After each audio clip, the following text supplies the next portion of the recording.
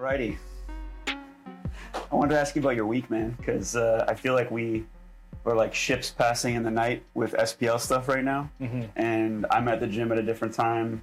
So, yeah, how's your week? Just started. It is Monday. It's Monday. Yeah. Yeah, I don't know. It's been kind of a blur. I've just been just working away at SPL the last week. I haven't really been doing anything else other than that, and then coaching. I was just down in Washington this past weekend, so I was in Bellingham on Saturday and the Seattle area on Sunday for a barbecue. Saturday was there for a barbecue, and then anyway, personal family stuff going on. But yeah, outside of that, just hanging out. I haven't done any parkour in the last 2 weeks. Last time I did parkour was when we went and shot that clip. That was a good clip. To be featured in a video, no time in the near future. In the very late future, it'll be in a video. I got to get that clip from you, by the way. Yes, I actually have like a folder that I have to upload. Nice. I got a lot of people's clips right now. I got to get to them. Nice. I'm like struggling because I want to make the time to like film the projects that I want to film. But I just don't have any time right now. I feel like it needs to be like weekends, but I don't have a free weekend at all in the near future. Maybe in a couple weeks I'll have like one. Maybe. Yeah, I feel similarly. Like the summers I always kind of go into the year like plan my training and everything to peak in summer. Yeah, I'm gonna do more parkour in the summer, and I think a lot of it is because of SPL. A lot of it is because of the events that we put on. Like we're about to go away for a week to go to Denver. Hopefully see some of you there. And that's a whole week, right? So that's a whole week. Why are we going to Denver? I said for SPL, didn't I? Well, come on, sell it a little bit, damn it. USBK Nationals at Apex Denver, the final qualifying stop for SPL2. There we go. That's what we wanted to hear. We wanted to hear the full pitch. There's an on-site qualifier if you want to compete. Yeah. I actually have some weird timed shoots that I've scheduled with Mateo, and I'm starting to get worried about them. Okay. Because it's just for like big challenges I haven't done yet. Yeah.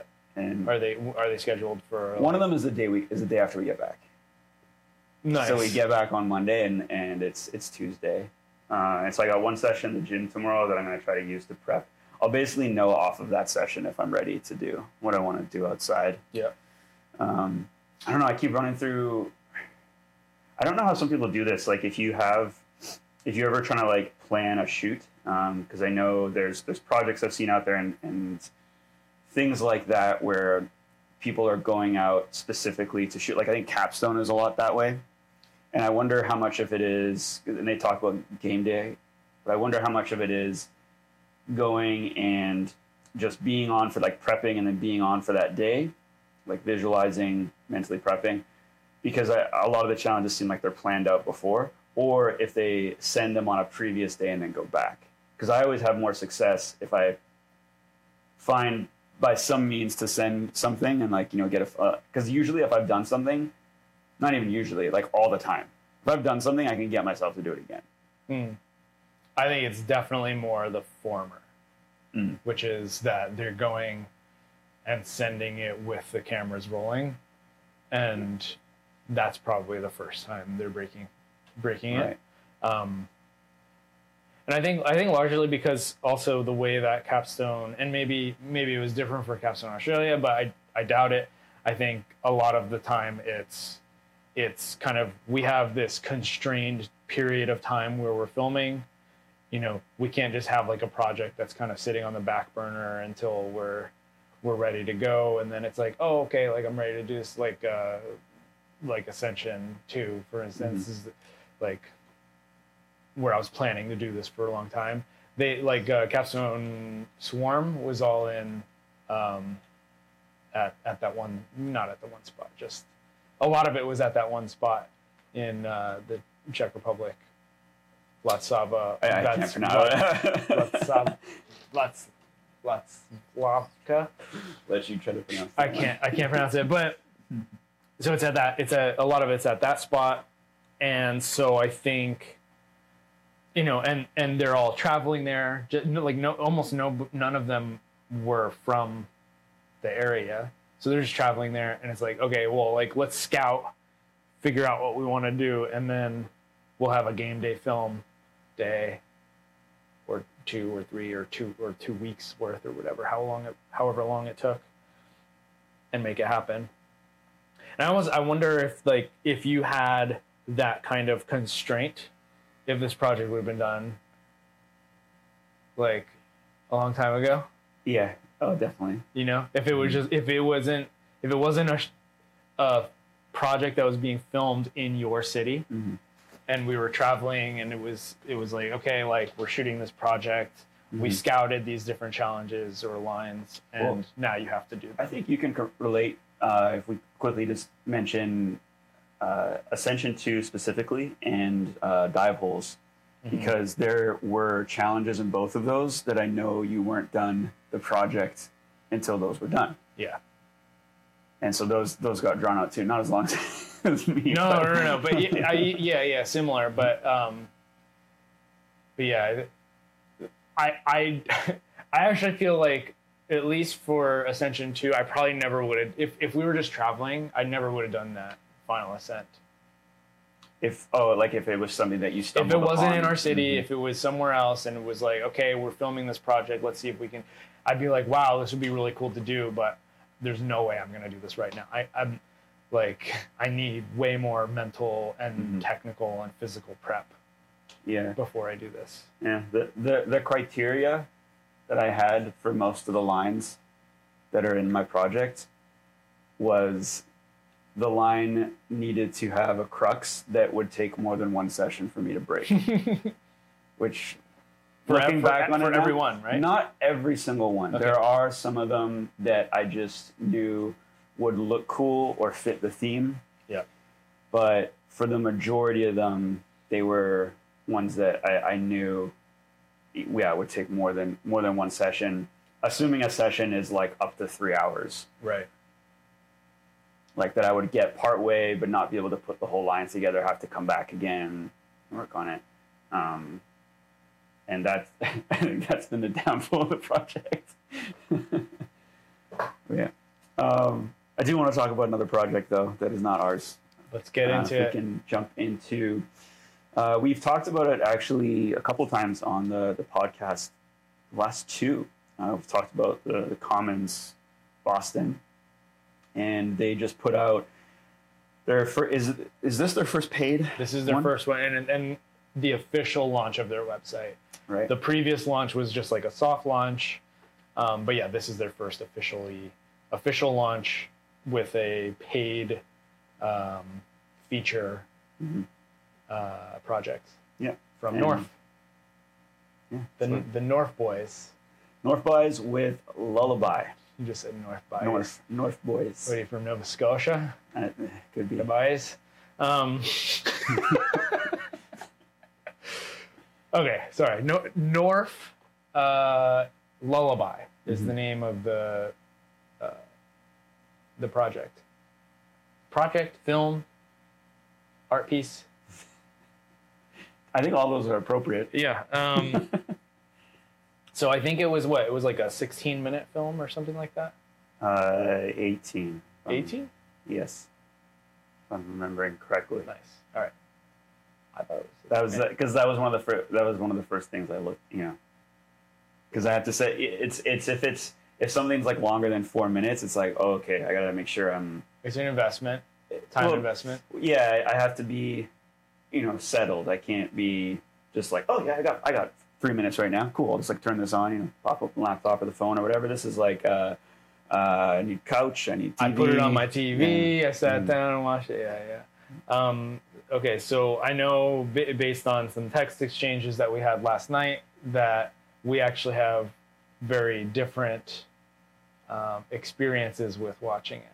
So I guess we can get into that. Yeah. Can you start? Okay. Well, okay. So the project as a whole, I really enjoyed. I thought it was a very good piece to watch. I said I was going to watch it again, and I didn't. I didn't have time to watch it. I had to drive back last night, so I still need to go through and watch it a second time. But there's a lot of things that I really liked about the project, and then a few things I didn't quite like about the project, or I felt were like a little bit lacking. But for the most part, it was a very enjoyable watch, and at no point did I feel like this is going too long, or I'm getting bored, I want to look at my phone, or whatever. I was actually engaged the entire project. Does that mean that every single thing that happened in the project was like amazing, incredible? I thought there was like some like lines in there that didn't really belong and just kind of didn't fit in the theme of it, or just in general, just kind of were almost like throwaway clips that just ended up in this big, like, important seeming project.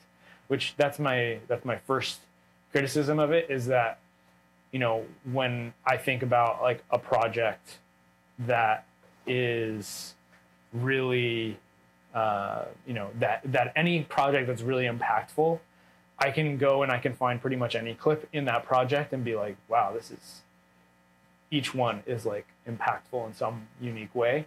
But I can't say that's true for this one, whereas there's a few lines or clips in there that I'm just kind of like, I don't even know. Can I ask you about standout clips for you?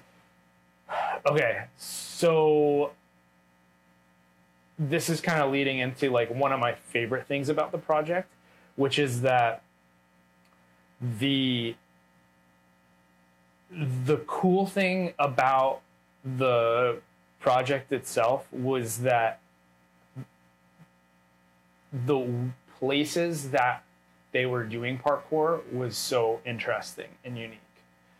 So I'm not going to go through and tell you the things that they did, but where they did them that made them really cool.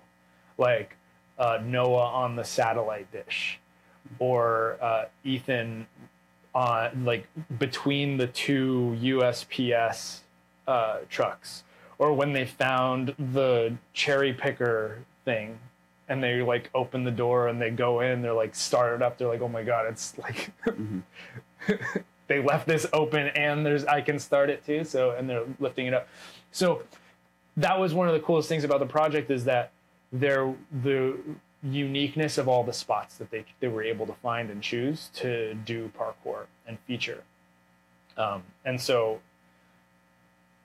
then in general, the actual movement that was being done, one of the coolest things about it is that it's actually very heavily influenced by traditional parkour.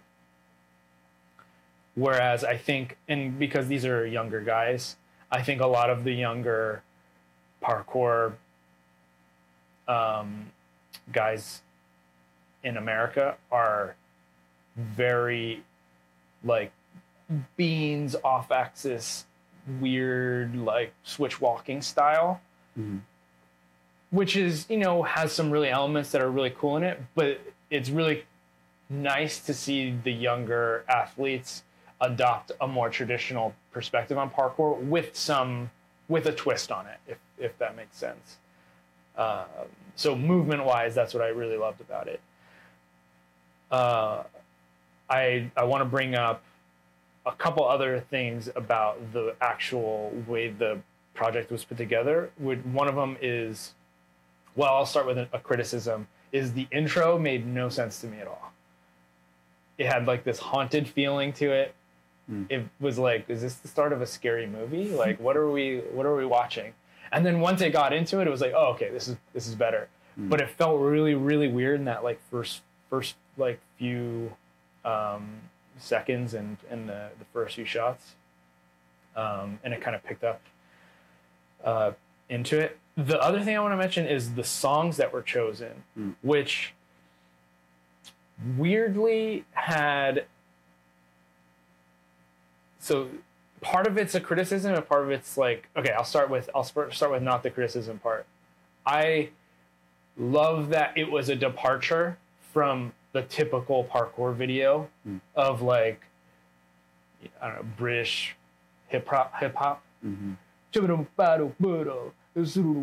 know, but Capstone used a lot of yes, non. I know, and this is what, and I agree, and that's I think potentially what made Capstone a little bit better as well. But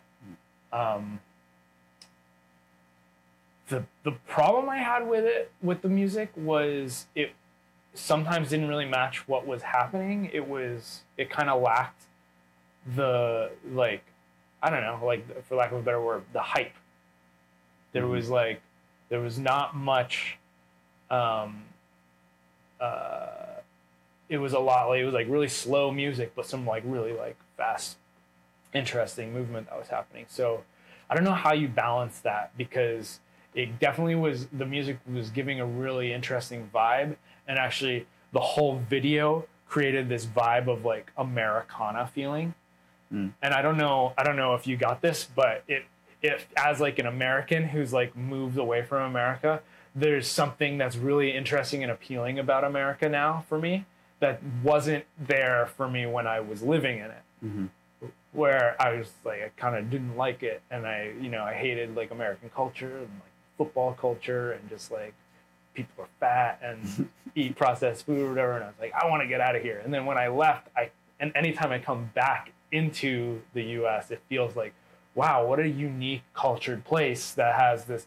And so this whole video felt very Americana, and I can't really put I mean, some of it was the music choices, but some of it was also just like the spots that they chose, and just the look of it, and the feeling of the video that it gave me. And then I don't know, I have more to say, but maybe we can move on to your thoughts on the video.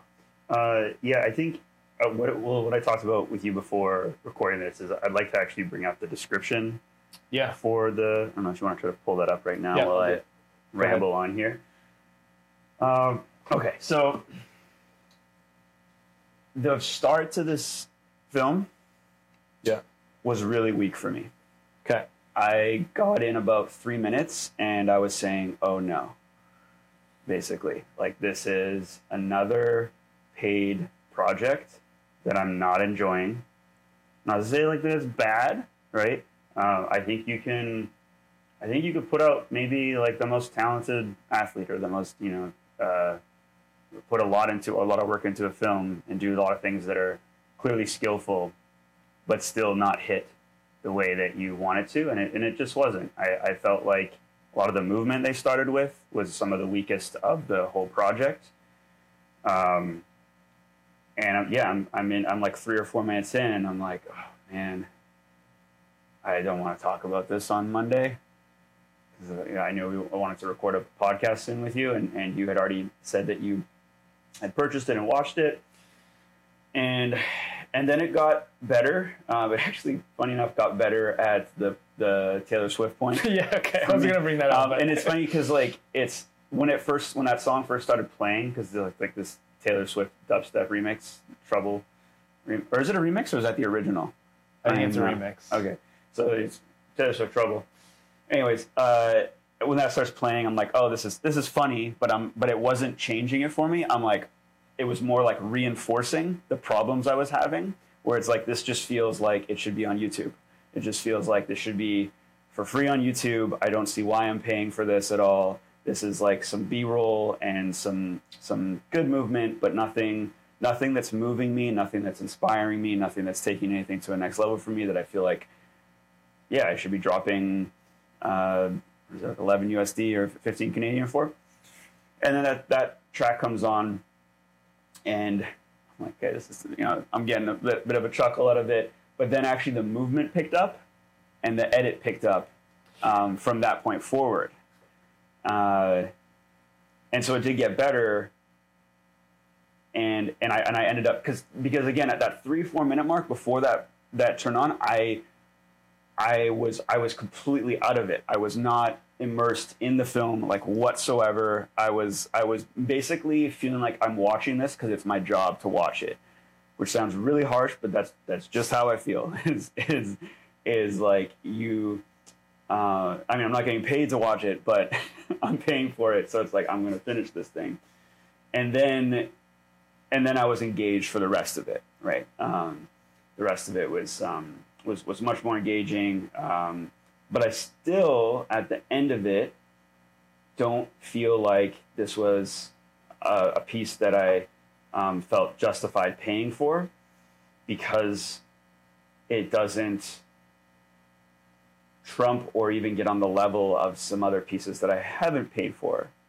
And I think this is something with the Commons that they're trying to make a claim about. I'm happy to support Noah and Ethan and Yaron and the Norf boys and everybody else included in the project, because I think they're skilled, they're talented, and they're definitely onto something, and I want them to keep pushing it. I want to talk about Breach a little bit too in a moment here, but I had said the same things about the Breach project, which I think is Enter the Breach. Is that what it's called? When it dropped, where it's like there's some really good things in here. It didn't hit for me, but there's some really good things in here, and I hope they learn from the experience and make another one.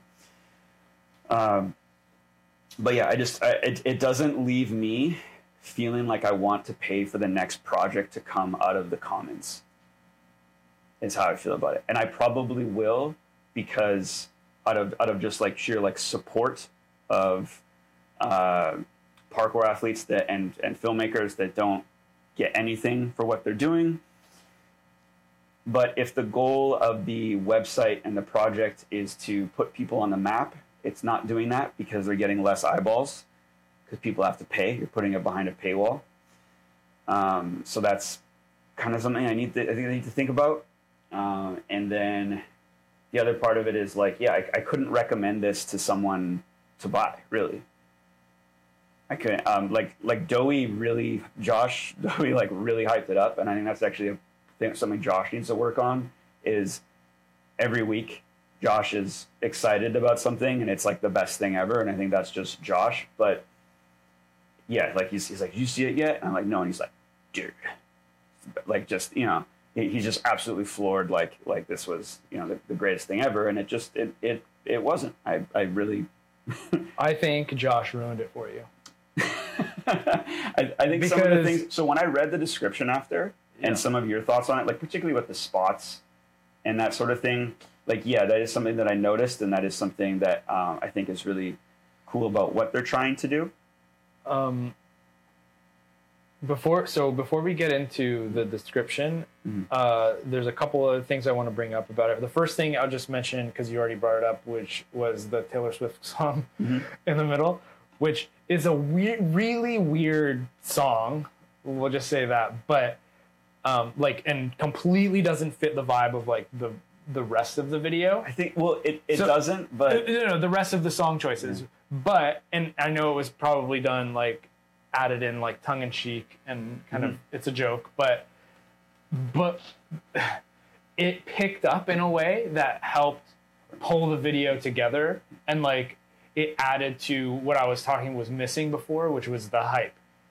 I felt like more, it started like pulling me in more because it was a little bit higher, like faster pace, and it was matching movement a little bit more. And so while like it was probably a joke, I think it was a very smart use of the song, because it just brought me more into it and brought the viewer more engaged into it. One thing that I want to mention was about the way the project was filmed. And I think there's an overuse, and I'm not talking about this video, but in general, there's an overuse among younger parkour athletes and teams to use like old film mediums, like the VHS look, and be like, oh wow, like remember the 90s? We weren't born yet, but this was really cool, right? Whereas like, you know, us old farts we're like, oh yeah, like my iPhone has 4K now, sick, I'm gonna use that. Or like, you know, we're aiming for higher quality video quality. But I thought that they used, I don't know what to call it, but they used like the film burn kind of look to the video, but they didn't overuse it, and it felt like they used it in a really pleasant way because they still had the better quality look throughout the video, but they would use it for these artful shots. And one of my favorite things that they did was they would show a piece of a movement that was just a piece from a really unique angle first. So they would be like I don't know, you see a body diving over something and then into nothing, into abyss. And you're like, whoa, what happens there? And then they had a different shot that was the reveal. And it was a really good way of showing, of like kind of surprising the viewer and getting me more invested into what actually happened there. I need to see this. And then they reveal it, and it was like, whoa, cool. You know, it had that effect, and they did that multiple times. And I thought that was probably one of my favorite things about the video was, you know, a lot of like my projects are just like, show the whole thing, show it again, move on to the next one, show the whole thing, show it again. And it made me really think about, wow, like, yeah, like you almost want to like hide your hand a little bit and then reveal it to build, there's a suspense. There's a point I want to make about that if I can, and not specific to this project, but more actually as a thing in parkour videos, filmmaking, overuse of wide. Yeah, we have an overuse of, and I would actually say that this applies to Lullaby as well. Still overuse of wide. Like, yes, they're doing what you're doing, but if it's someone who's like trying to be, because I hear this a lot in parkour where it's like so and so such a good cinematographer, such a good filmer, right? And it's like, where's the shot variety?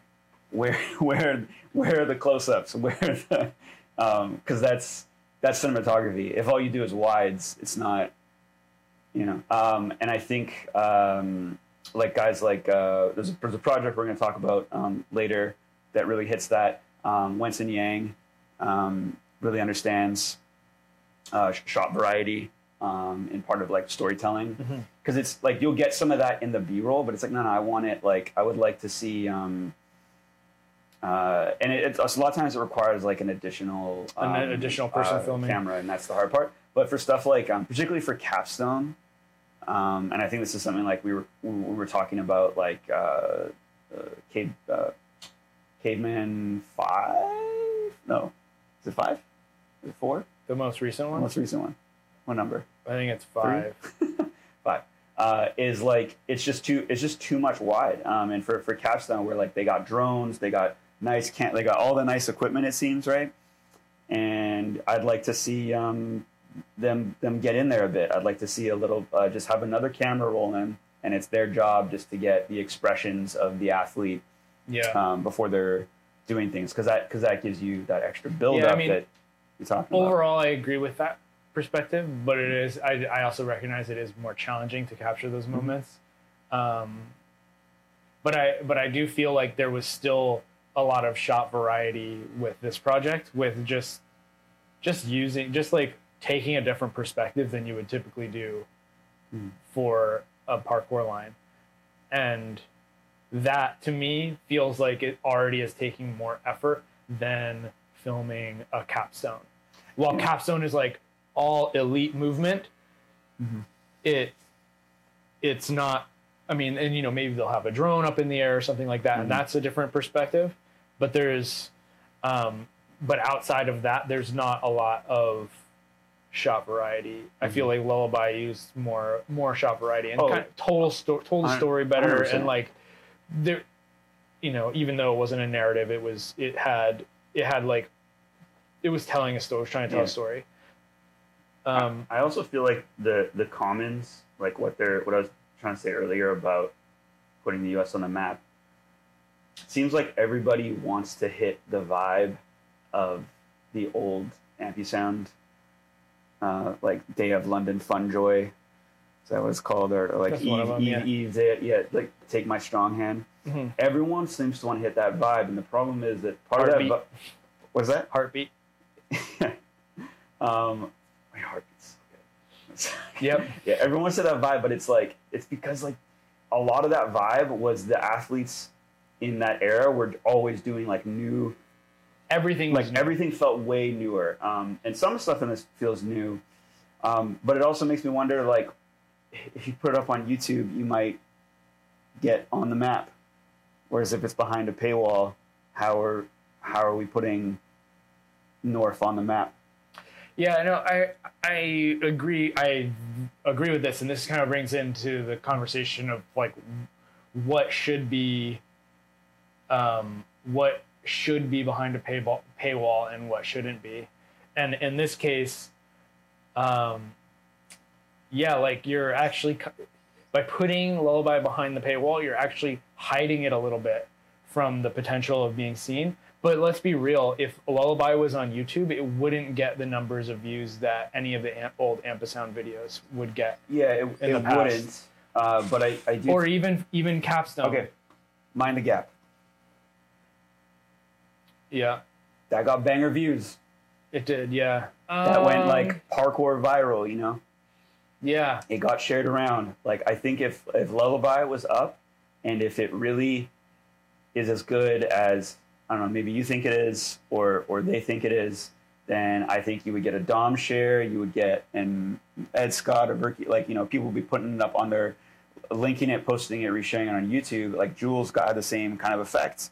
Jules' video did very well, I think, because like what would be acceptable for like Noah and Ethan, you know, in terms of view count. Like sub 1,000 probably wouldn't feel great, but I think if they got like 5K plus views, like Jewel did, I think they'd be stoked. And that's like to me, that's being put on the map. Yeah. It's interesting because while I agree with that perspective, and this is why I think the Commons also needs to release free content, and they also need to be very active on Instagram and YouTube, which maybe we can get into the description in a second, but because they need to draw a bigger audience, right? They can't just rely on their friends and their homies to be purchasing and watching the videos, right? It's like you can't just rely on the people who are gonna the 100 to 200, 300 people who might come to a jam to purchase. You have to tap into the larger parkour audience and figure out how to market to it. And part of that is free content like YouTube and Instagram, which it seems like in general they are trying to rebel against. Which I understand the sentiment because,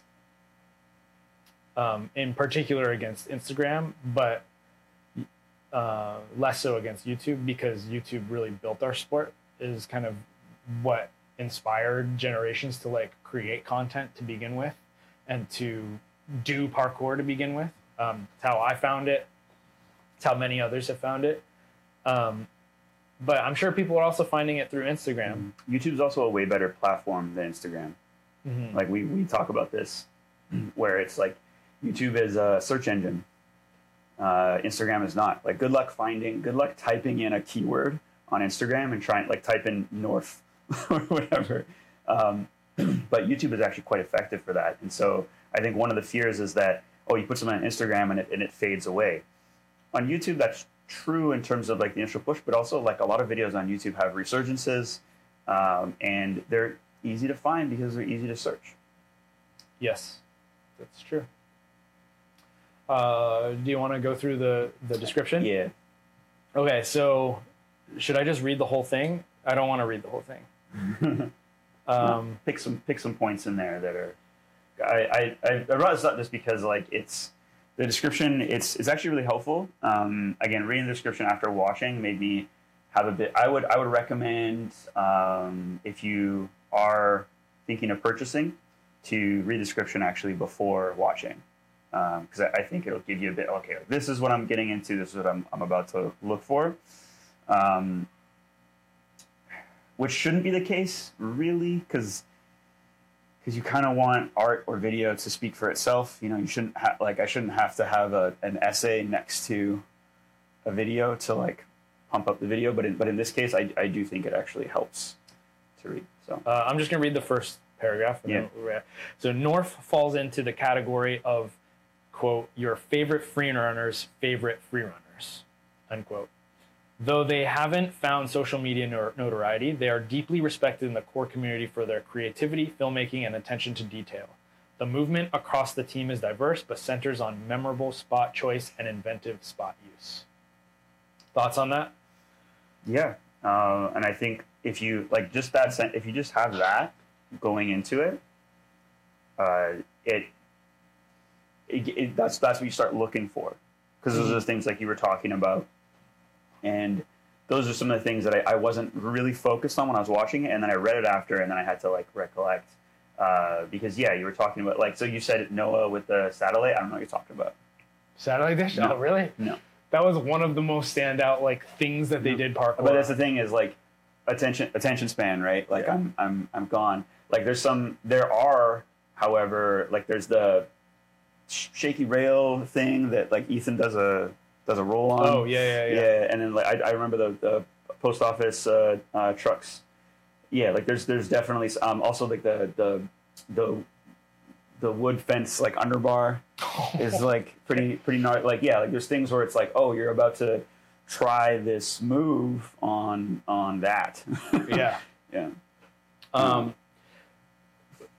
I feel like the first kind of that quote is kind of a weird quote because I don't really associate that with Norf. And that's not a dig on them, but it's just like your favorite freerunners. And it's like, I don't really think that's true. This is also a co-authored description, so yeah. Yeah. But, you know, I mean, they're very good, but it's, I don't know. And another cool thing about this that I just want to mention, and I think this is part of like maybe the Josh hype, and I think actually gave me more enjoyment, and I would probably say for you too, when you have met and know people, it's more enjoyable to watch their work.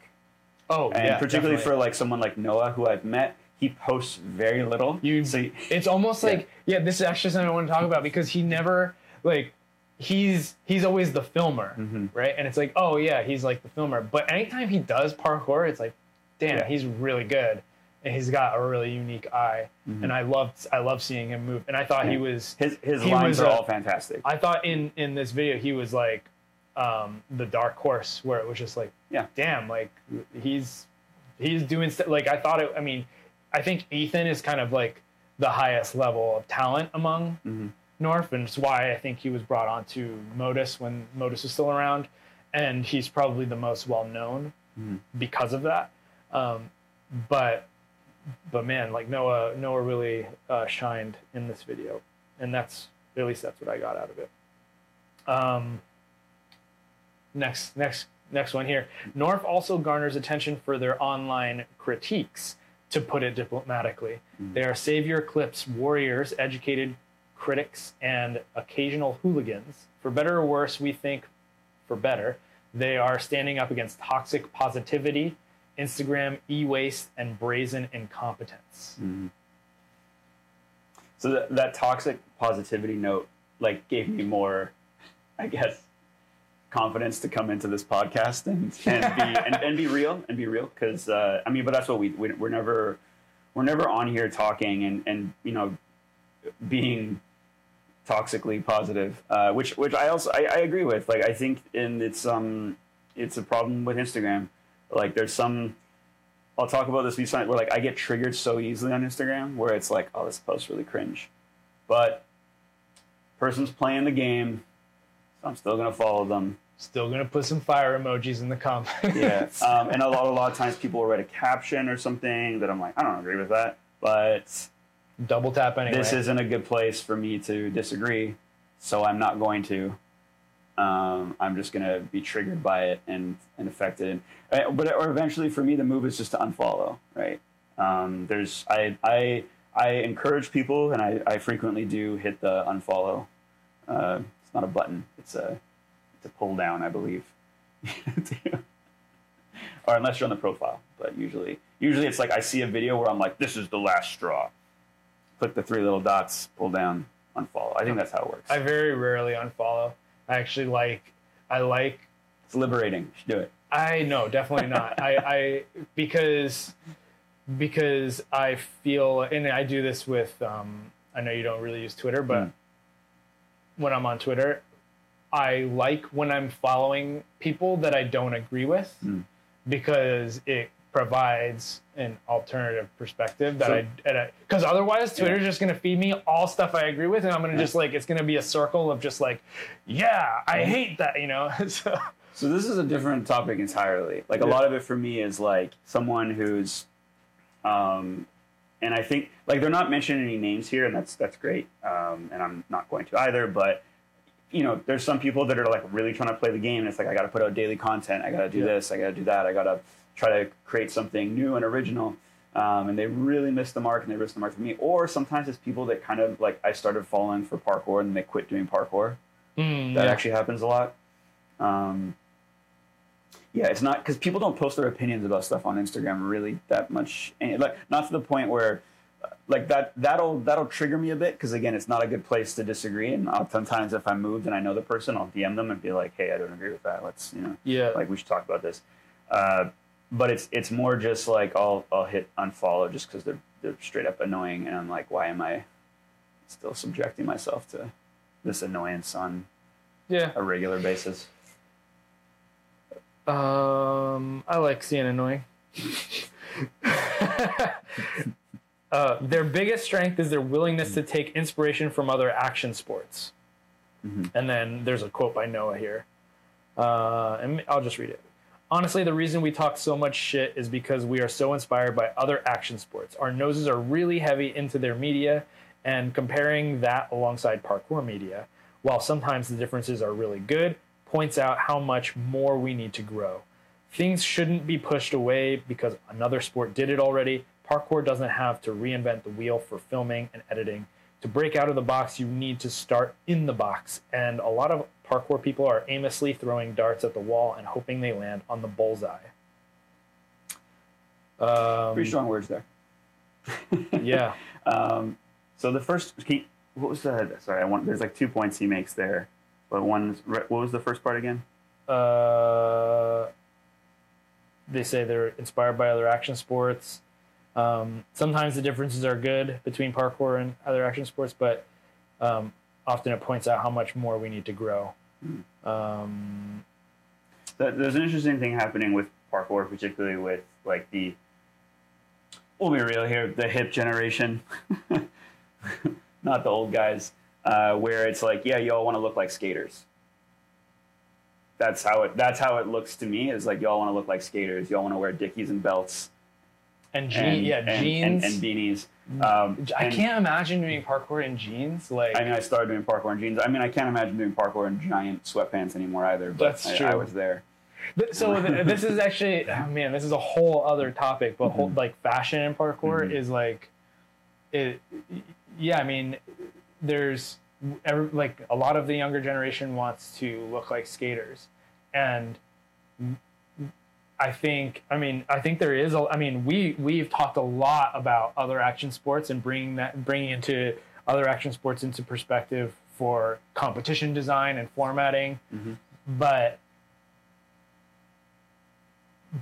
I'm not rushing out to dress like a snowboarder, a skater, or a skier, or something like that. Yeah, and this is because I'm not hip, and I've never really cared about fashion, and I feel free to hate me for that. Yeah. Well, I think there's like two, because like there are still, so I like I liked when parkour athletes, artists, parkourists started dressing like athletes, but not like the giant sweatpant, like, oh, I'm going to get like some, joggers that are like a little bit more streamlined and stuff. And I think that's probably how I'm going to continue to dress, is more like whatever. Well, there's a kind of a split amongst parkour athletes, because this is an interesting topic in general, but there's definitely a divide between sport parkour and cultural parkour or street parkour, and a lot of it can be seen in the fashion choices of like a Tim Champion is going to dress very different than an Ethan Rude, right? Well, you said it's almost like you say sport parkour, but it's also like performance-based training, where it's like he's doing things to continue to actively increase his power output and pursue like mentally harder challenges and improve parkour that way. And he'll do some creative stuff here and there. Actually, quite a bit if you really think about it. It looks a little bit different. Daryl Stingley, another guy who Daryl considers himself an artist. Daryl is an artist. He dresses like he's about to do something athletic. He'll still wear baggy shirt. We'll wear baggy shirts and stuff, but like shorts, and definitely not a belt. And he'll try to bring like expression to that too. Like a lot of his shirt and design choice on shirts sometimes is expressive. I think down to like his hair, is part of his expression as an artist. Otherwise, like I think if it was all about performance, he would probably like shave his head.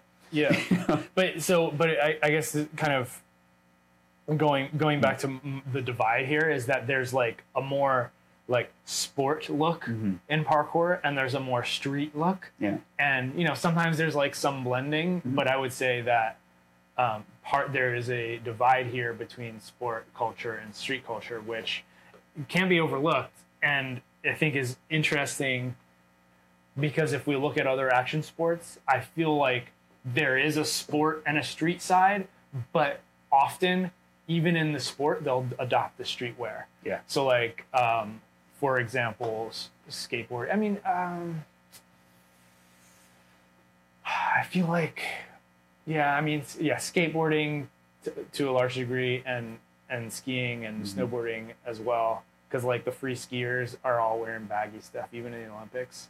But I don't know. I could be wrong there because I don't really pay that much close attention to fashion because I personally am uninterested, and I just like functional clothing that I can move well in and like, I don't know, carry something in my pocket.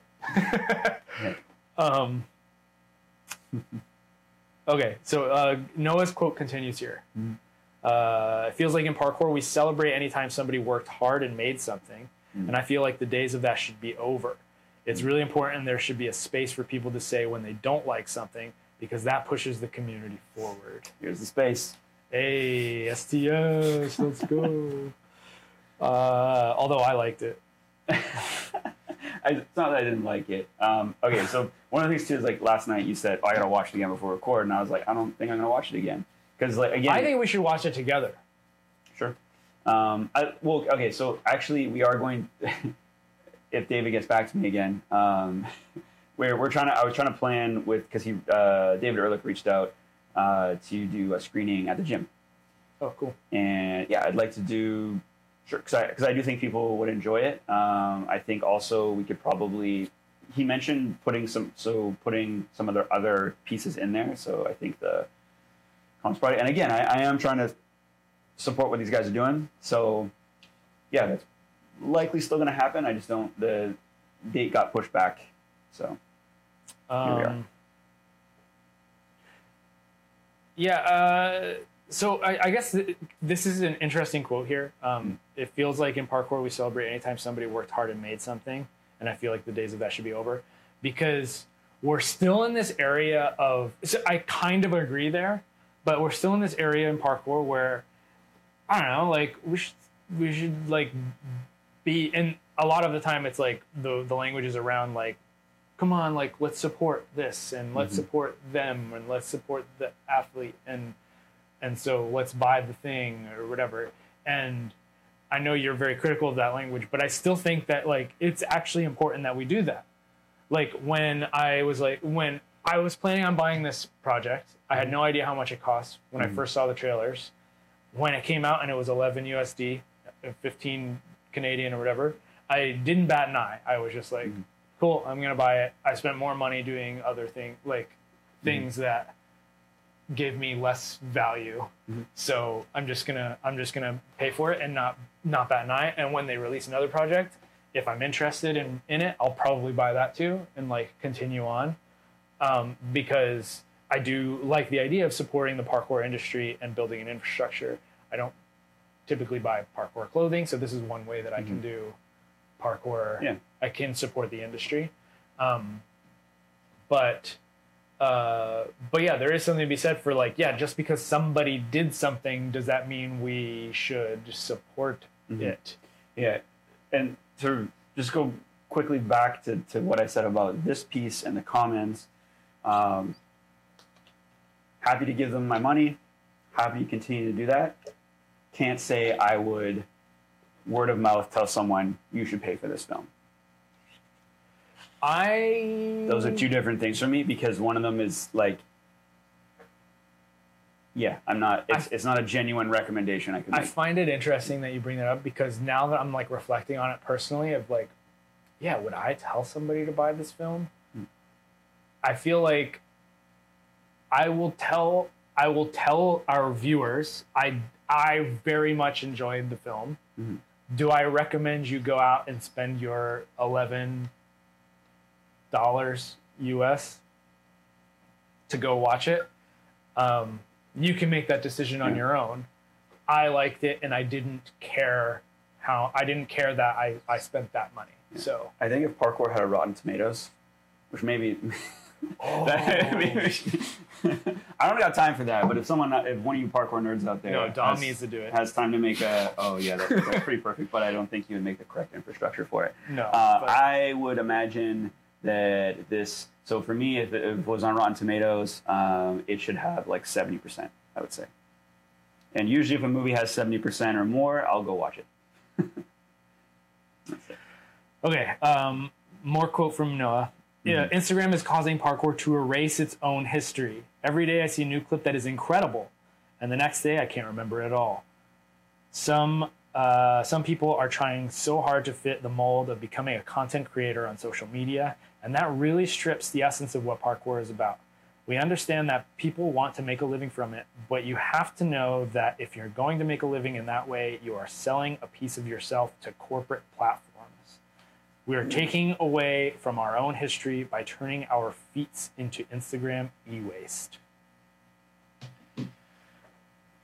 I understand that state of mind. I understand that struggle, but it also sounds like not a growth mindset. And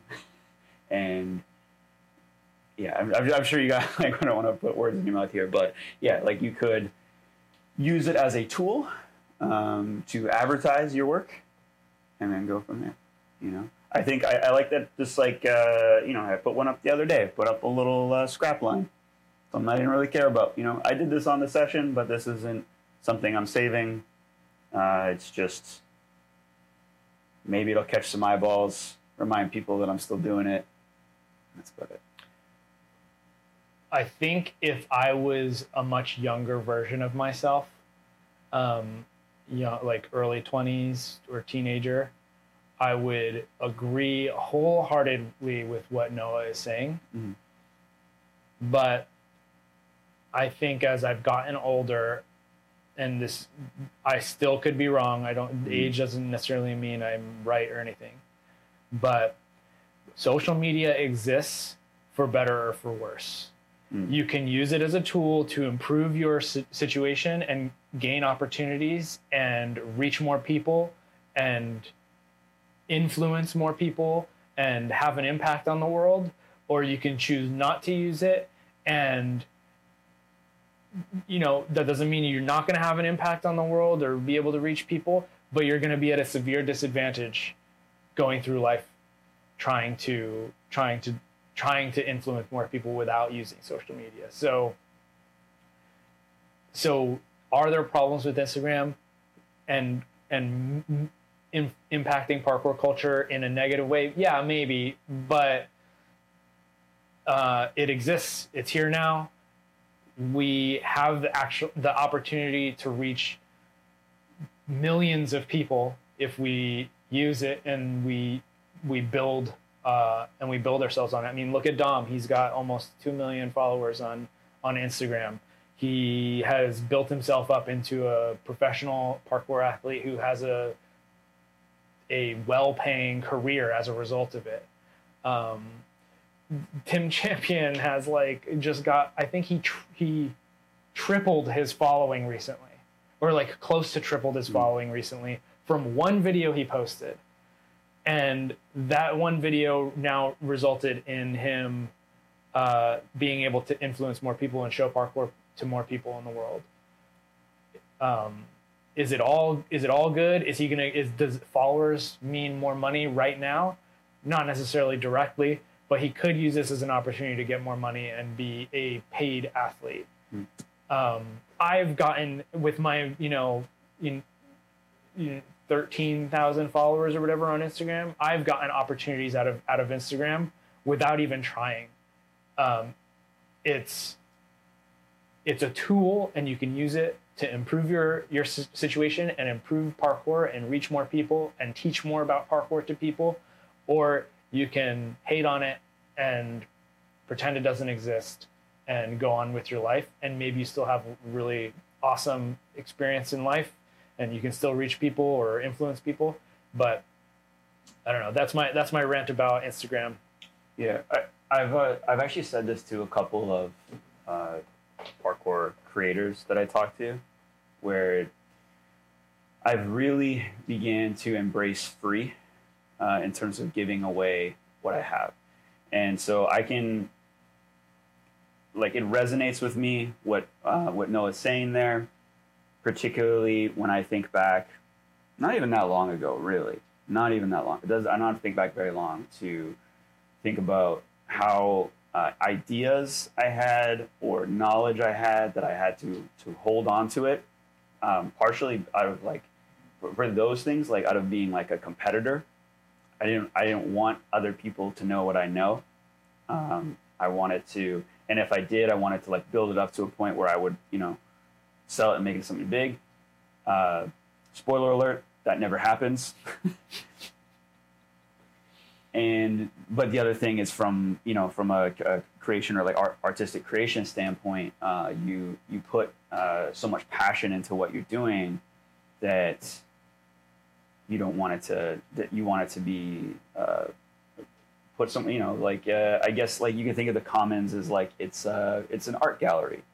You pay for admission, you go in, you get to see the pieces, and it's a very honorable place to be, I think is what they're trying to create. Whereas Instagram definitely doesn't feel that way at all, right? Yeah. But if you think of Instagram as your promotional flyers, and again, embrace free. So the idea of embrace free is just put out as much stuff as you can for free, because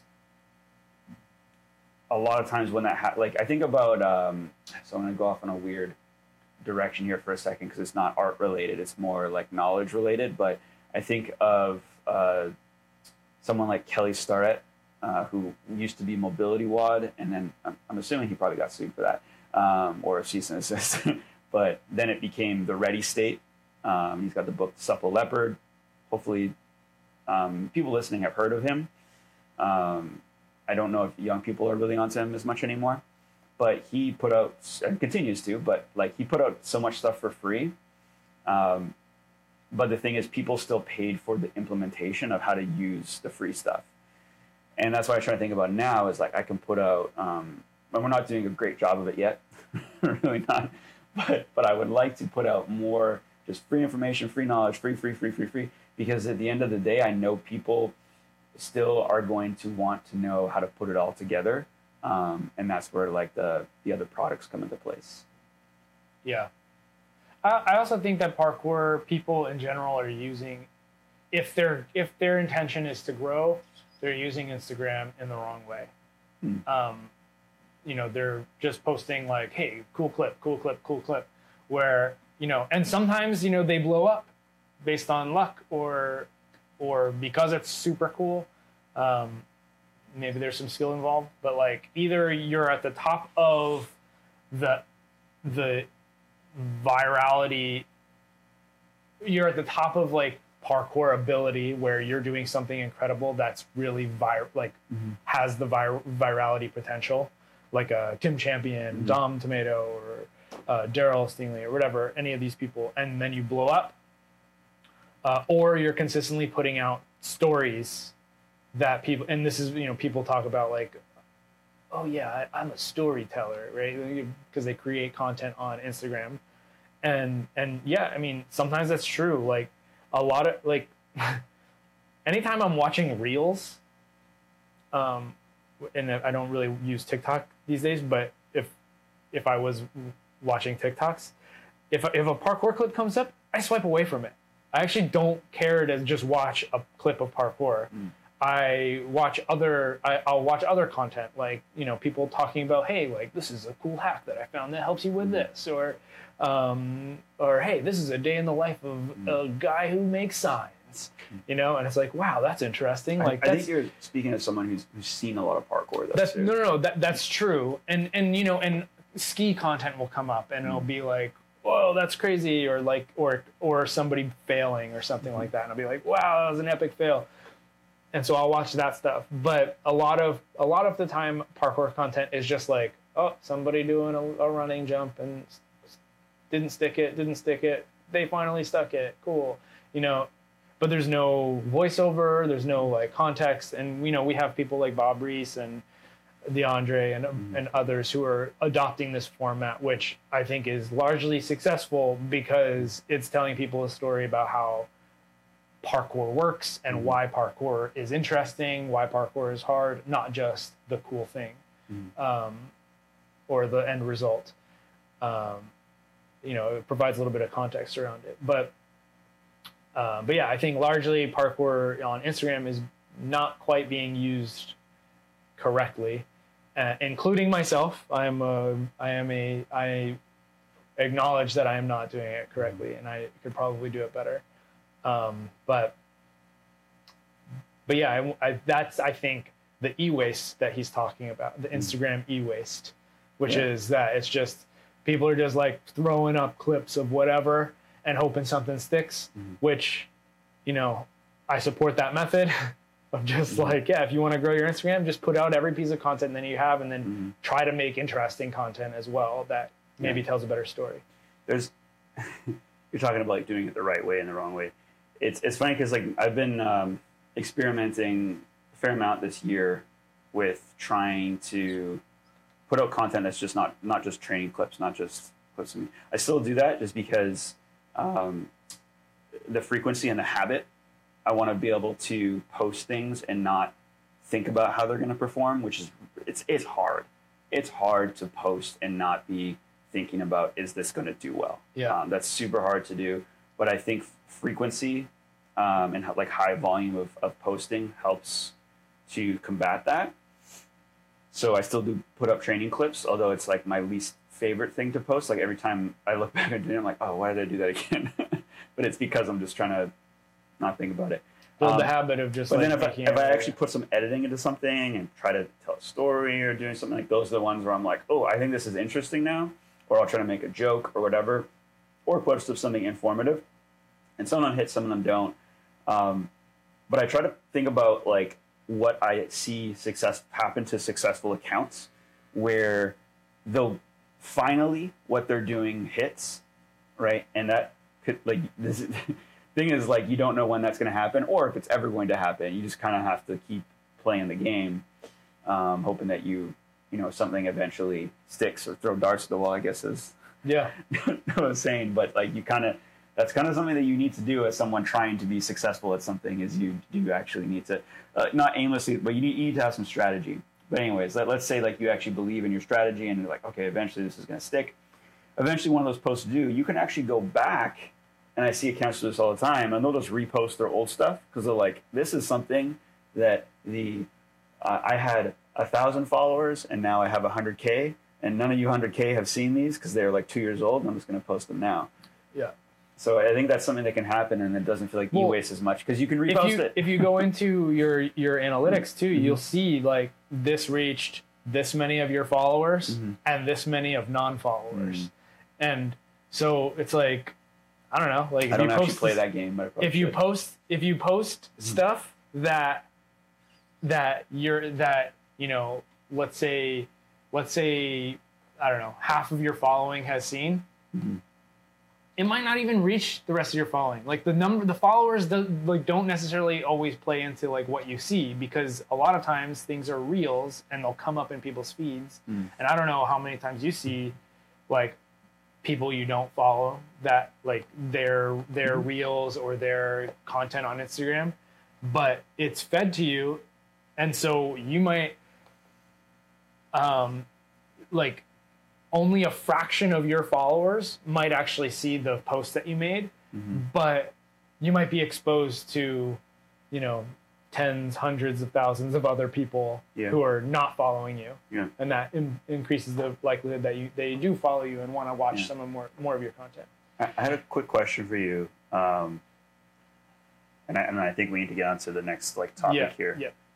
I mean, we're already off the first topic. Yeah, we are, but go ahead. But the question is, can you think of a parkour account that does really well, let's say 100K plus followers? Okay. And we talk about, like, I think that 100K plus, when you hit 100K plus, I think is where you can actually start making money off of Instagram, like where you can probably start landing ambassador deals and things like that, if that's your thing. I think it can happen earlier, but yeah. But let's say like 100K is like for sure, you know, for sure, like you can leverage that. Leverage is the word I'm looking for. Like amount of followers that you can certainly leverage is 100K, and as you said, like, yeah, probably before that too, but you know, 100K is like serious leverage. So can you think of anyone who has serious leverage that, one, isn't a repost account, like a PKFR TV or a Red Bull free running or whatever, and also is not elite in the sport? And so just to clarify elite, Bob Reese is elite, whether you like him or not. He's crazy. He's crazy good. Yeah. So yes, he what he did is he stacked the skill of being funny. He stacked another skill of being able to edit videos, and he probably has someone else do it for him now. So he stacked being elite, being funny, being able to edit videos, all that together, wildly successful. But can you think of anyone off the top of your head? I wanted to say Jimmy the Giant in the early days, like he kind of, but actually his Instagram success isn't super high either. And he also, it kind of falls under reposting for me because he tells stories about. Yeah, I don't think that counts as reposting, but I agree. Are you talking? So you're talking about Instagram? Mm-hmm. I can't think of any. I can't either, but it's like it's weird because it can be done.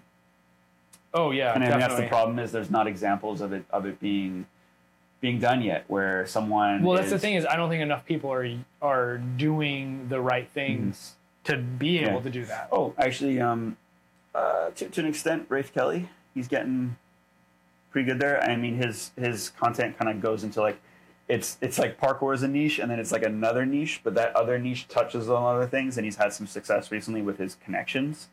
That I think, but also he had, I think actually his following right now has blown up more because of a video of his kid that he put a narration over, and he's doing parkour. Yeah. Can you see that one? Yeah. Yeah. He has a video of his son doing some nature parkour, failing a bunch. He has some narration that goes over it. Got over 1 million views. Yeah. This is a formula that I see. So there's an account that I follow called That Mountain Life.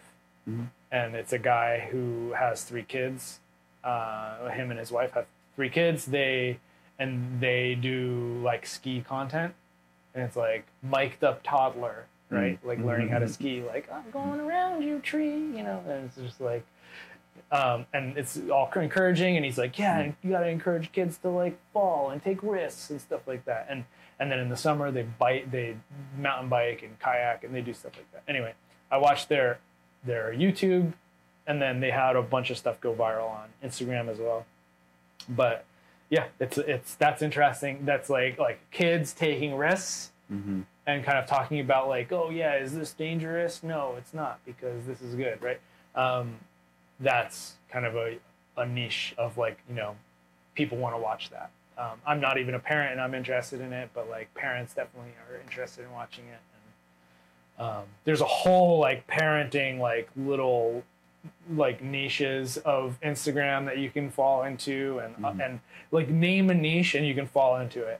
And I feel like parkour is like one of the only niches where there's almost no narratives, like stories happening. Yeah, it's just people posting their and jumps. that's again, Jimmy, come back to parkour. Just come back. Let's talk about this. I think you made a hasty decision. There's still time. We can talk about this. There's still more stories to tell. Like, he felt like he got tapped out was actually part of his reasoning. Anyways, also, if you know, leave us a comment if you know any accounts that fit into the criteria that we just explained. So somewhere around, we'll say 50K plus following. Sure. And then consistent growth still beyond there. Like they're still growing there, because some people, they'll get like a bump in following off of like one viral video, and then it kind of like fizzles after that. So consistent growth there. They're consistently posting stuff that's successful, and they do parkour, but they're not elite. They don't have elite skill. Cool. Okay, let's move on to this. I think it's our last topic. No, we got a couple. Yeah. So we haven't been recording a lot of podcasts. We got a lot to talk about before we do. If you want to watch the Norf Lullaby film, go to thecommons.boston and you can set up an account and purchase the film there and watch it and see if you agree a little bit more with this guy or that guy over there. And let us know in the comments your thoughts on the video, because I'm curious. I'm curious what you think about it. And don't be toxically positive. If you have something critical to say, just leave it in the comments below. In fact, Noah and Norf seems to encourage criticism. Yeah. The STS comment section is not a toxically positive space. Okay, so one of the things that Noah mentioned in there, he actually said, what did he say? Street sports or what did he say? Action sports. Action sports. Okay. I always I don't like saying extreme either.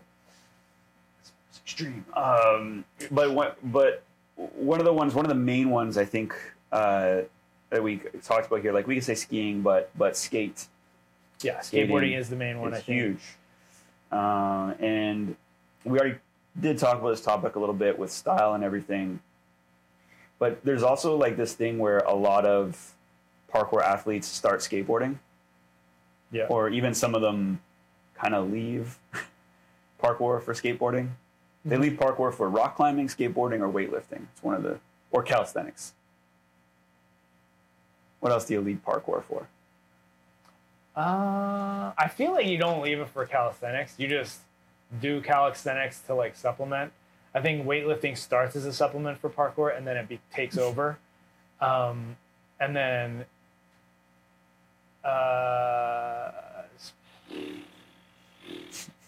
I mean, if I were to leave parkour, it would probably be for skiing personally, but I can only do that half the year, so unless I travel to the other side of the world. But I think there's a lot of appreciation for skateboarding. I think if you were to poll the like parkour community and say like what sport, and this is kind of something that the old generation would like vehemently disagree with. is parkour is nothing like skateboarding. There's this whole yeah, generation of that. yeah. But now I think people are like, oh yeah, parkour is so much like skateboarding, and it needs to be more like skateboarding. Yeah. Yeah, I can like I think it's I think of skateboarding like kind of an older cousin to parkour, where you think they're really cool. You're like, oh man, they're really cool. They smoke cigarettes and drive fast cars. I literally have a cousin in my head. Yeah, right now. Keep going. Let's see if this still fits. But and you kind of envy them a little bit, but at the same time, you're kind of like, you don't want, you don't want your cousin to steal your girlfriend. You lost me there. No, I mean like, or your best friend, right? Like you got your best friends who like, who all like do the thing that you do, but then you don't want, I don't know, like you don't want to lose parkour people to skateboarding is what I'm saying. And so this might be one of my favorite like STS analogies. Let's cut this part out. I'm struggling here a little bit. So, okay. So skateboarding, does have a lot of common with parkour. We tend to look for urban spots. We get kicked out of spots. We view the urban environment similarly. But I think there's also a lot that's not quite in common with skateboarding. I think actually, like you said, the old heads would hate like that parkour is becoming skateboarding, and I think largely because parkour was this idea of like we need to be healthy and strong to be useful, whereas skateboarding is like let's crush a beer and skate this 5-stair. Yeah, it's also a sport that doesn't really embrace supplemental training as much. There are skaters that work out, that train, that condition, but seemingly it is a culture that is just like you just skate and you just rep and rep and rep tricks until you land one, and that's the game. Yeah, there also seems to be a slightly more reckless attitude in skateboarding of like, yeah, just like send it and then like get hurt and then send it again even though you're hurt, and then there's this kind of like process. But with parkour, I think we're a little bit more, I mean, there's definitely send culture happening in parkour, but it's a little bit more like this one might hurt me, so I got to take it a little bit more seriously. I think we tend to be a little bit more calculated. The success rate in parkour is higher than in skateboarding. So like you tend to fall a lot more in skateboarding than you do in parkour. Which also makes people, I think, a common, anytime you ask someone that knows a lot about skating or has tried skating and also does parkour, they'll be like, skateboarding is way harder. Yeah, definitely is. But it's interesting. It's an interesting thing because it's like, okay, it's definitely harder, but like, I don't know, like, okay, so do you consider a climb up to be a basic parkour trick? Oh, I like how you're using the term I know, trick. we're going to go into this in a bit here, but yeah. Is it a basic? Yep. Oh, man. It's a fundamental. It's a fundamental. Pretty basic. Like, you kind of need to... Okay, so, like, I think about, like, because people on the street have asked you, like, when you have a board or, like, you're wearing your Vans, like, do you skate? And you're like, what do you usually say? I like to cruise. Yeah, you like to cruise. You like to cruise. And it's like, so there's kind of a level of parkour of that, where it's like, I can do vaults, can't do any flips. I can do like, I can do like some small precision jumps and stuff like that. And then there's like, and you could be there forever. Like that could be parkour for you. And it's missing out on like what we say, fun, like, so, and then so skateboarding would be like, I don't know, can you ollie? Yeah. Can you do more than cruise? Okay. Like, I don't know. I don't know enough about skateboarding to keep going here. So I would say that there is a little bit higher barrier for parkour to like be on cruise mode, if that makes sense. So like you have to be able to like do a precision, you have to be able to do vaults, you have to be able to do like some of the fundamentals of parkour to be able to do anything really. Whereas skateboarding, I can get on a board and I can push, and that's like, okay, cool, I can like move around on a board. But then when you start to get into like tricks, like ollie is super hard, and then like more other fundamentals that are involved in skateboarding. So beyond pushing, ollie, dropping in on a quarter pipe, which a lot of people find terrifying, including me. But I have and can do it. And I can ollie sort of, and I can like maybe land a pop shove it. But outside of that, like when I was like a kid, I landed a kickflip once, but I haven't since, and I don't really work on it, or like it's not a goal of mine. So what I do with skateboarding is push, cruise, maybe ride some transition, and that's it.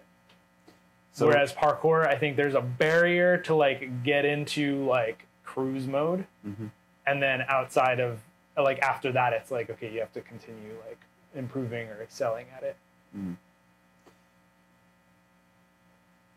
A question I had also is to do some of these like, basic things, like to call yourself, like I don't just cruise, I skate, so I can do some of the other things that you mentioned there. Can you do those things without being able to do a push-up? Yeah, probably. And so like this is kind of where I guess I think an argument should be made that parkour is more difficult than people are selling it out to be. Because to do a climb up, you sure as heck gotta be able to do a push-up. Very high strength barrier. Yeah. So like that's when you said basic, that's why I was like, I don't know if a climb up is considered basic, because it is for, I'm sure, a lot of our listeners and a lot of people that call themselves like more free runners than embrace that term more than part, because it's not a trick, Yeah, and I know really people who are really good at parkour who don't do climb ups well, and not even like super high level well, but just like not very well at all. Like they don't really get the technique or like care to work on it. And for me, could you teach me what could you teach me faster, a kickflip or a cork? Probably not the best example, but like these are two things that I'm very far away from doing either of. So it's like, which one? Which one could I teach you faster? Christopher. Yeah, Christopher, youth team member of ours. Can he kickflip? Yeah. Can't cork. He's been skating for longer, and he can cork off of something. Okay. He just can't do it on off of something into the foam pit. Yeah.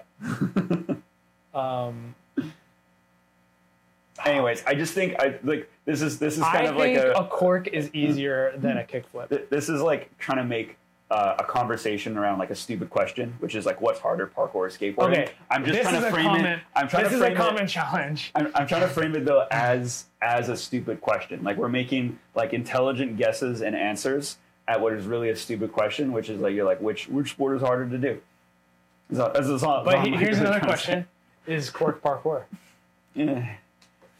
It is by the more like modern definition that I think both support here. So leave a comment below. Which one is harder, a cork or a kickflip? Because I actually think kickflip is harder. I think so too. But yeah. In terms of like if you took, but it also depends on the again the individual Yeah, I mean, it depends on so many it depends on the and again we're trying to make an intelligent conversation or discussion around what is like a really impossible and at the end of the day probably not an intelligent question. Okay. So on the topic of skateboarding. And YouTube and Instagram. It's all weaving together. You shared a story with me the other day. I did, yeah. So, which I can't find anymore. Is there another place that can be found where he's actually talking? Oh my God. I foresaw this coming. So you kept it. I've got it right here. So, John Hill is a YouTuber and skateboarder, and he has like 1 million subscribers on YouTube, and I don't know how many on Instagram, but I think a few 100,000. And he posted on Instagram a clip of him doing a Kong Precision, and it's just like kind of out of nowhere because he didn't say, like, he hasn't, it's not like, oh yeah, so I've been doing parkour, and you could see like his progress or anything like that. Just out of nowhere he posted a Kong Precision, and he said, yeah, like I've picked up parkour, and so I've been doing a little bit of parkour recently. And it's actually crazy because I've gone back and watched it, and it's like pretty good technique. Like, he did a split step takeoff.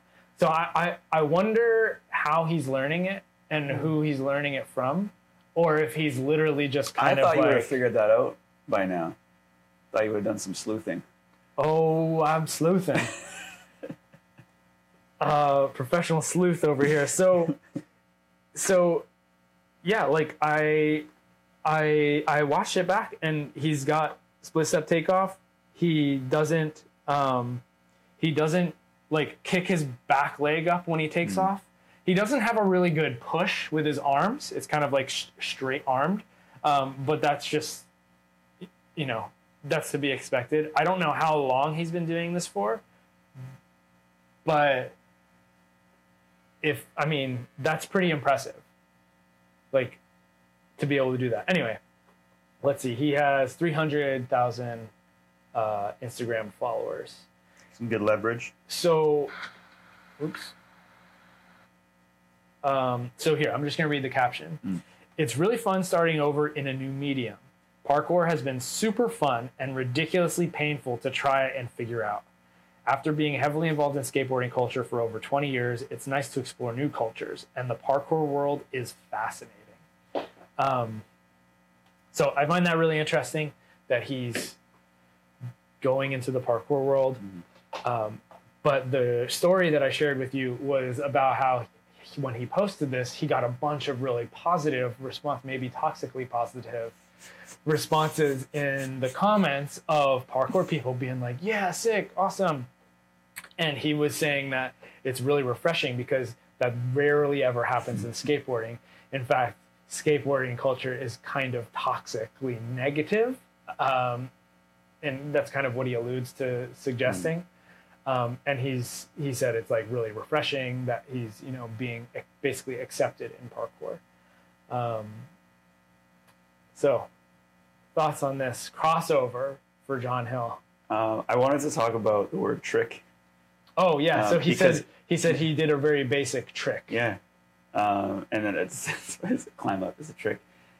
So we had a visitor at the gym, I want to say like a month ago, who's also, I don't know what his following is, but professional skateboarder from Braille, Ricky Glazer, who also hangs out with some parkour peeps out in California. And he reached out to me a while back, 250K followers, some good leverage there. He reached out to me probably like a year ago because he was about to undergo knee operation to get a piece of his meniscus removed, but also to do a microfracture where he is in multiple places where apparently he's missing cartilage. And he's back skating now. He said he's not like 100%. He's still going like through, and it takes. This is a procedure and a recovery that takes a long time. For context, this is the same surgery that Renee had. It's common but uncommon. A lot of times when people are missing cartilage, they find out late to the point where it's like you're just getting a knee replacement. So you find out like in your like your just knee hurts all the time and you're in your like 50s or whatever, and they're like, okay, we're just going to do a knee replacement. But because both of us are like reasonably young and we're athletes, or our job is to be able to do something, they find the tear in the cartilage and okay, there's treatment options. The oldest one is a microfracture. There's some newer treatment options, or different types of surgeries where they can like petri dish grow some cartilage, which sounds really cool, and put it back in there. I don't have access to this in Canada, but like if they had given me a choice, like that's the one I would probably want.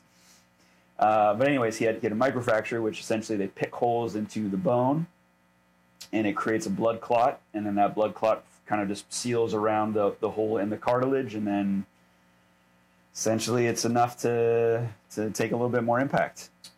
So he had this operation, and we finally met up. He said he was coming to Vancouver to judge a skate competition, and so Ricky came into the gym, and we were chatting a bit, and he's like, oh, could, because he's a content guy, so he's got to get some content. He's like, could you do a trick for me real quick? And I was like, oh, God. Because for me, it's like, and I knew he didn't mean like, can you do a backflip? He meant, can you just do some parkour? And I decided, I just did like a cat leap in the gym, because I was like, oh, it'd be cool to show something where I could take impact, but I'm not warmed up. I'm not. I always kind of think of this as like I need to. I've told other staff to do this, like prepare something that you can do on request in the gym. That's like you like to do. That's cool. Because every now and then these things are going to happen, and I'm always like, oh, what do I do? What do I feel like I can do right now? And it's like there should be something that I've rehearsed that if I get a request, I can just throw that down. But again, using the word trick was another thing that came out of that. Yeah, I think the term trick is funny for parkour because it makes sense for some of it, but doesn't make sense for like, I feel like it doesn't really make sense for like the fundamentals. Like a climb up is not a trick, because I think a trick has like this weird like circus kind of connotation of like it's a performance, or like I don't know, but like a flip makes sense to be called a trick, and in tricking obviously they're all tricks. So if there's any kind of like movement that's a crossover between parkour and tricking, or even like a 360 kind of feels like a trick. But it's weird. It feels weird to call a Kong or a running jump or a climb up or a cat leap or anything like that a trick. Well, it's like, is an ollie a trick? Yeah. Because it's a jump. Yeah, but it's more than just a jump. I know, it's a jump with the board, with a skateboard. But I think that's why, it makes sense to skaters to call everything a trick. Yeah, like a Kong Prius trick. It does make sense. And it's just funny, the merging of the cultures. But I think John Hill doing parkour is awesome because it means that parkour is entering in like parkour can be very lame at times, but it means that parkour is entering into a cooler culture, and people are like intrigued enough to try it. And so for John Hill to want to learn how to do parkour, to me, is like a huge moment for parkour. It means it's more normalized. It's less like this. It's less of this like. Oh, what's the word I'm looking for? It means parkour is less of this like obscure activity that like nerds do, that it started as when we were kind of starting parkour. And more, it's kind of entering into a phase of like being kind of cool. Like, oh, it's cool that you can do like this kind of trick, or it's really cool that you can, Kong precision on this. And hey, can I learn that? And so like there's crossover, and I think especially from a person from a culture as critical as skateboarding coming into doing parkour, very interesting. And I'd love to see more of that kind of crossover happening, and more of like a mutual respect happening for parkour. But I don't know, historically skateboarding has not been very inviting to other action sports, with the biggest example being rollerblading. So I think isn't one of the issues with rollerblading that like one of them waxes and the other one doesn't?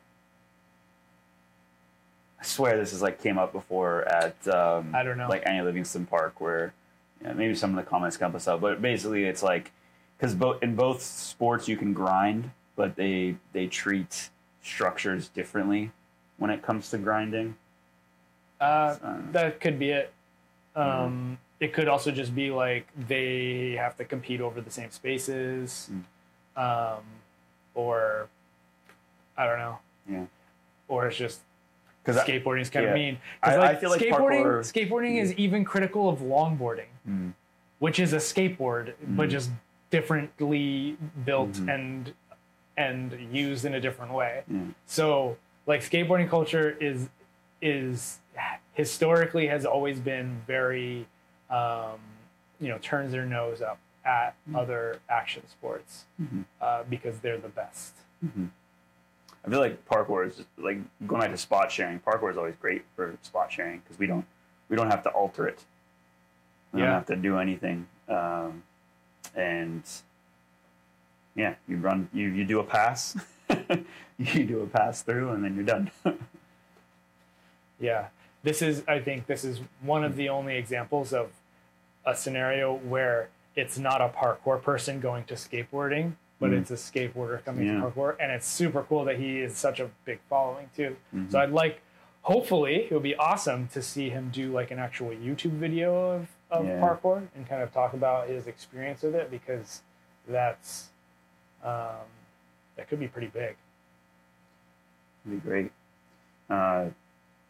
It's as we kind of started this conversation, it's been a thing where I think everything happens in the other direction, where it's like parkour guy who has like a big following in parkour, like like Tim Champion will post like I'm doing some skateboarding, or Kai Willis back in the day, So I was pretty stoked when you sent it to me. Well, it's big news, right? Like, I mean, notable crossovers that we've seen, like Bailey Payne from Tricking, like Tricking professional, Red Bull sponsored tricker, now pretty much exclusively only does parkour. Yeah, he really does. Like, or like or like at least flips on structures. No, like he likes doing parkour, like, and actually, respect that he actually went through the process of like learning the parkour stuff and not just like how can I adapt tricking to structures, but how can I do parkour as well. Like, so he does jumps, he does kongs, he does all that type of all the fundamental tricks, all the basic tricks, but tricking is also a niche sport. So it's still not even as big as skateboarding is. So I think it would be very interesting and I don't think John Hill's going to like pursue parkour in the same way that like Bailey Payne is, but I don't know, like it's really cool that he's doing it. Yeah. Like it's not impossible, based on the way he's talking there, it's not impossible to think that like it might start taking over like half of his content, and that would be amazing, and I appreciate that he says it's hard. Yeah. I think that's a big part of it, is he's not posting it and saying like, oh, I thought I'd give parkour a try. It's like, no, he's really into it. He's fascinating, apparently, and acknowledging that it's or at least what the standard, whatever standard is in his head of what like you should be able to do to say you're doing parkour is hard. He's not just into doing it though; he's into the culture around it. Yeah. And something about that is like he watches Storer, like he said is one of his favorite YouTube channels, and he he watches other parkour content on Instagram. So I don't know, it's kind of big, and it'd be great if we could get more public figures doing parkour, whether they're from skateboarding or they're skiers or they're actors or whatever it is, because that's how we grow the sport. There has been a consistent downtrend in Google Trends analytics around like searches for parkour and parkour classes or whatever, with the big spike happening in the 2000s. And then just kind of slowly going down since then. Now, I think a big part of that is people already know what parkour is, so maybe they're searching for it less. So it's kind of beyond its like first initial like push into the like public eye. But it's also like, you know, maybe there's just, this is a good question to kind of ask ourselves is like, culturally, are we seeing less people doing physical activity or like risk-taking activities? And that's kind of like a concern. Yeah. But topic for another day, maybe. Speaking of another topic, every time we get into this, I'm always like, oh, here's another point to bring us on a weird tangent into something else. Oh, God. But there's two videos I wanted to touch on just on the end of the show today that are coming out soon. Films, we should say. Projects. Because we just talked about, again, Norf Lullaby and the Commons. But another platform that actually, yeah, they're doing similar things to the Commons. Not the same thing, because it's under one creative entity instead of like many creative entities, is Point A, Parkour. Max Henry, who is Sean Andres is a major player in that as well, and they are soon to release Triple Threat. Do we know? I think it's August 10th. Cool. So right before SPL2, featuring none other than the Sheriff Jared Ludy. The Sheriff. Do you know what I don't like about the trailer, real quick? Can I start with that? Yeah, let's start with what you don't like. Start with what I don't like about the trailer.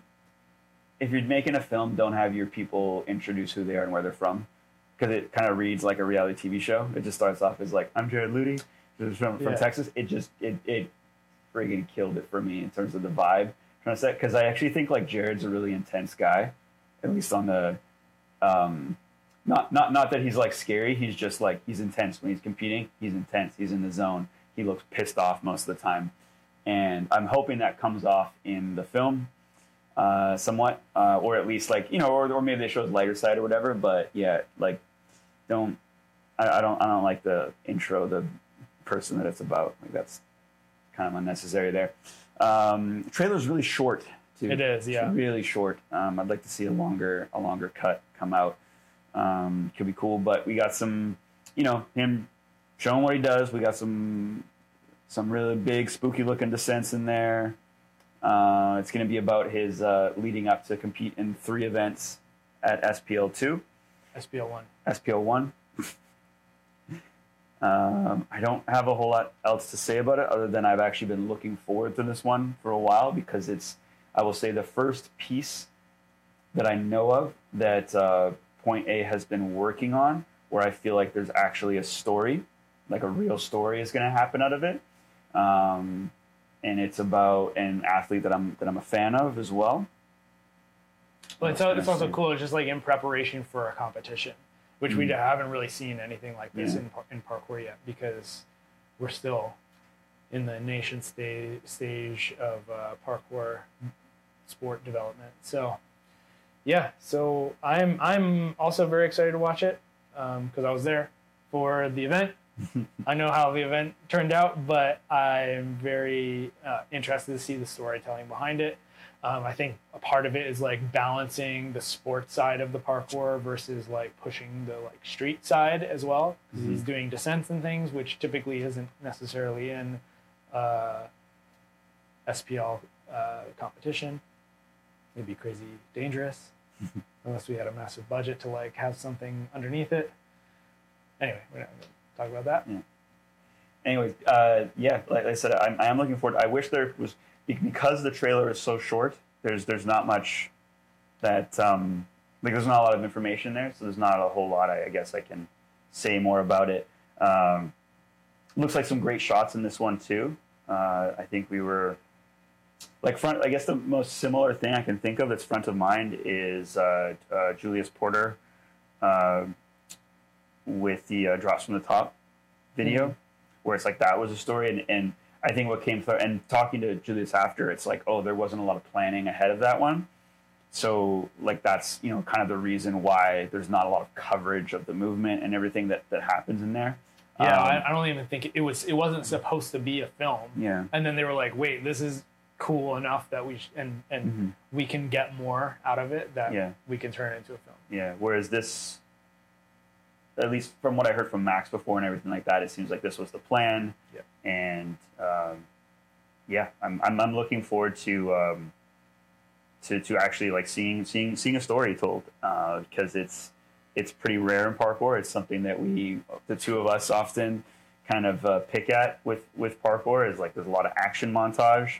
There's not a lot of actual story that happens, and so I think they found a good one to tell, and I'm excited to see it. Yeah, same. I do want a longer trailer though. I do hope a longer trailer comes out before, because then we can talk about it again. Yeah. All right, get on it, Max. Help us help you. Okay, so the other project that you wanted to bring up is Unbroken, and this is featuring Bryce Clark from New York, and the filmmaker is Joshua Chen. Joshua Chen Cavalier is the full name that he has posted everywhere that you can find it. Who I actually haven't like formally met, haven't been like, hey, when I found, so he has another Instagram account up right now, which is We Are Not Flumping, which is probably the best parkour meme account if you're not aware of it yet. We Are Not Flumping, freaking great, and he just posts like a lot of like older generation references. So I think a lot of people wouldn't get it, but like I recommended it to like Josh Brower the other day because I'm like, you'll love this. Yeah. And I also, when I found out who he was, I found his like account and everything. I'm like, oh, you were that guy at Hubbable, because he still wears like the baggy like Edgerport pants and everything too. But from what I can see from the trailer from Unbroken, so much to like about him as a filmmaker, and I actually have not yet dug. He has other films up on his YouTube that I haven't dug into yet, but so much to like about a filmmaker. A really what seems like is going to be a very powerful story, and just absolutely like brilliant trailer too. Have you seen the movie Sin City? Yeah. I get Sin City vibes. And it's not just the black and white. It's a bit of like this part where like Bryce is like wrapping his hands, which I don't know why he needs to wrap his hand. Oh, actually, he does some boxing in it, right? But like that shot alone of him like wrapping his hands, I'm like, oh, this is like it's gonna get him with the mitts, Yeah. And also because like his accent and everything, like his New York accent, yeah, major Sin City vibes, but also quite a bit of very real. There's a very real sad story, I think, that's being in part being told here. And some of the description says about like aging through parkour and the fact that he's, which I can relate to, and then the fact that he's still trying to push himself. But yeah, I had you watch the trailer before we started recording here. So, and then we started recording, so I didn't get to hear your thoughts on it. Yeah, I mean, it's an intriguing trailer because it is telling a story. There's some emotion there. There's obviously a lot of context around it that I'm roughly aware of. So I'd like to hear the story told and hear, the plight that Bryce is going through as a result of everything. Yeah, I don't know. I think it looks good. It's like, it seems like it's filmed very well. When's it coming out? Do we know? So end of the year is what they're saying. So I don't think it's finished yet. Gotcha. I think they started to record. There's a couple of clips in the teaser that are, there's actually quite a bit of, what's the school? Percy, is it? No, wait, the first day of Hubbable 11. Where did we go? Oh, that's Pierce. Pierce. There's a few clips of Pierce in there. It's actually, it shows him like going at like the big standing pre. And I'm actually like wondering if he got it, because I sized it up and I'm like, I don't have that jump. I know I don't have that jump, and I'm like, oh, does Bryce have that, or are we about to see like a splat or a bounce back on there? Yeah. Because it's a big one. But Bryce has been, and maybe some of this is going to be in this trailer too. I think over the years has been to me like an inconsistent athlete. I've seen him do some like wildly impressive stuff, like bordering like elite, and then I've seen him do some stuff where I'm like, I thought he could do more, I don't know why that is. Maybe it's just he just has certain strengths or whatever.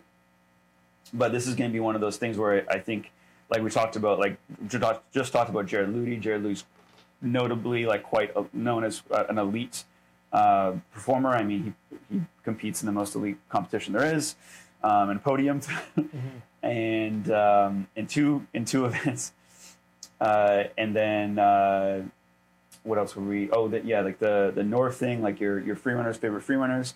But here we have Bryce, who probably a lot of people don't know who Bryce is. Yeah. He's not on like unless the you're from like the list. Northeast community or if you trained in New York. He's definitely an advanced practitioner, as I said. Like there's definitely like high level things he can do, and he's a guy who I guess is feeling old. It has like down to like I don't know the song that they use, but it seems like a Johnny Cash song. Yeah. I don't know if it is, but it seems like it's just it's all black and white. I like the shot variety too, which is something I was just complaining about. A lot of close-ups and so really just really a dramatic looking piece that we're getting into here. I think that it's interesting because this is like in terms of the spectrum of like we've got like action montage, we've got like art piece, we've got some storytelling or like vlogs. We've got like Jared Ludy, action / story building up to high level competition. And now we have this Unbroken, which is a like heavy on story, which, I'm really curious to see if I enjoy watching it because this has been the biggest criticism I've had of parkour films for a really long time, which is there's just not enough storytelling happening. And this seems like it's going to be an actual story. Yeah. It's like a drama, a real life drama. Well, I think one of the challenges too, and we'll see how it plays out, is I think it's tough. Like there's parts in the trailer where he's in tears. Yeah. In the trailer, and it's I could potentially see some like cynical views of it, because when someone is putting emotion out there like that, it's a lot of people just don't like to see that. Yeah. And so, there's like kind of like I was going to say tough guy, but that's not really quite it.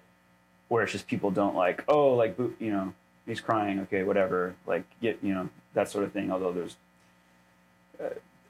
there's some very real reasons for what he's going through there, and it's interesting that they just kind of like made a point to like, oh, we want to talk about this, we want to put it on film, and so I think there's some people that are going to be very touched, but I think it's going to be all in the execution as to whether or not they can, I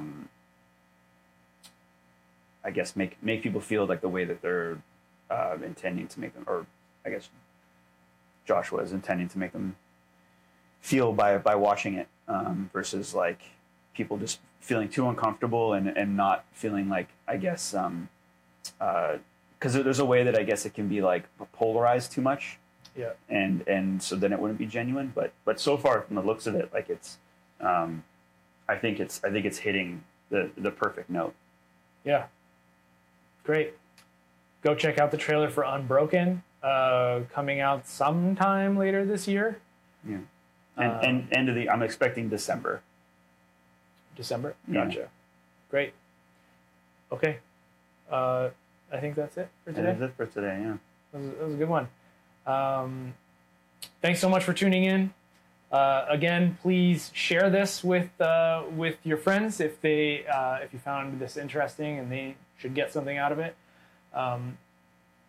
We're on Spotify. We're also on Apple Podcasts. We really appreciate the ratings there. I don't know if you've looked at it, but we actually have a good amount of ratings on Spotify now. So thanks to you listening. If you're listening to it on Spotify, if you're on YouTube, a like really helps. Comment for the algorithm also really helps. But with that, this is it for today, and we'll catch you in the next episode.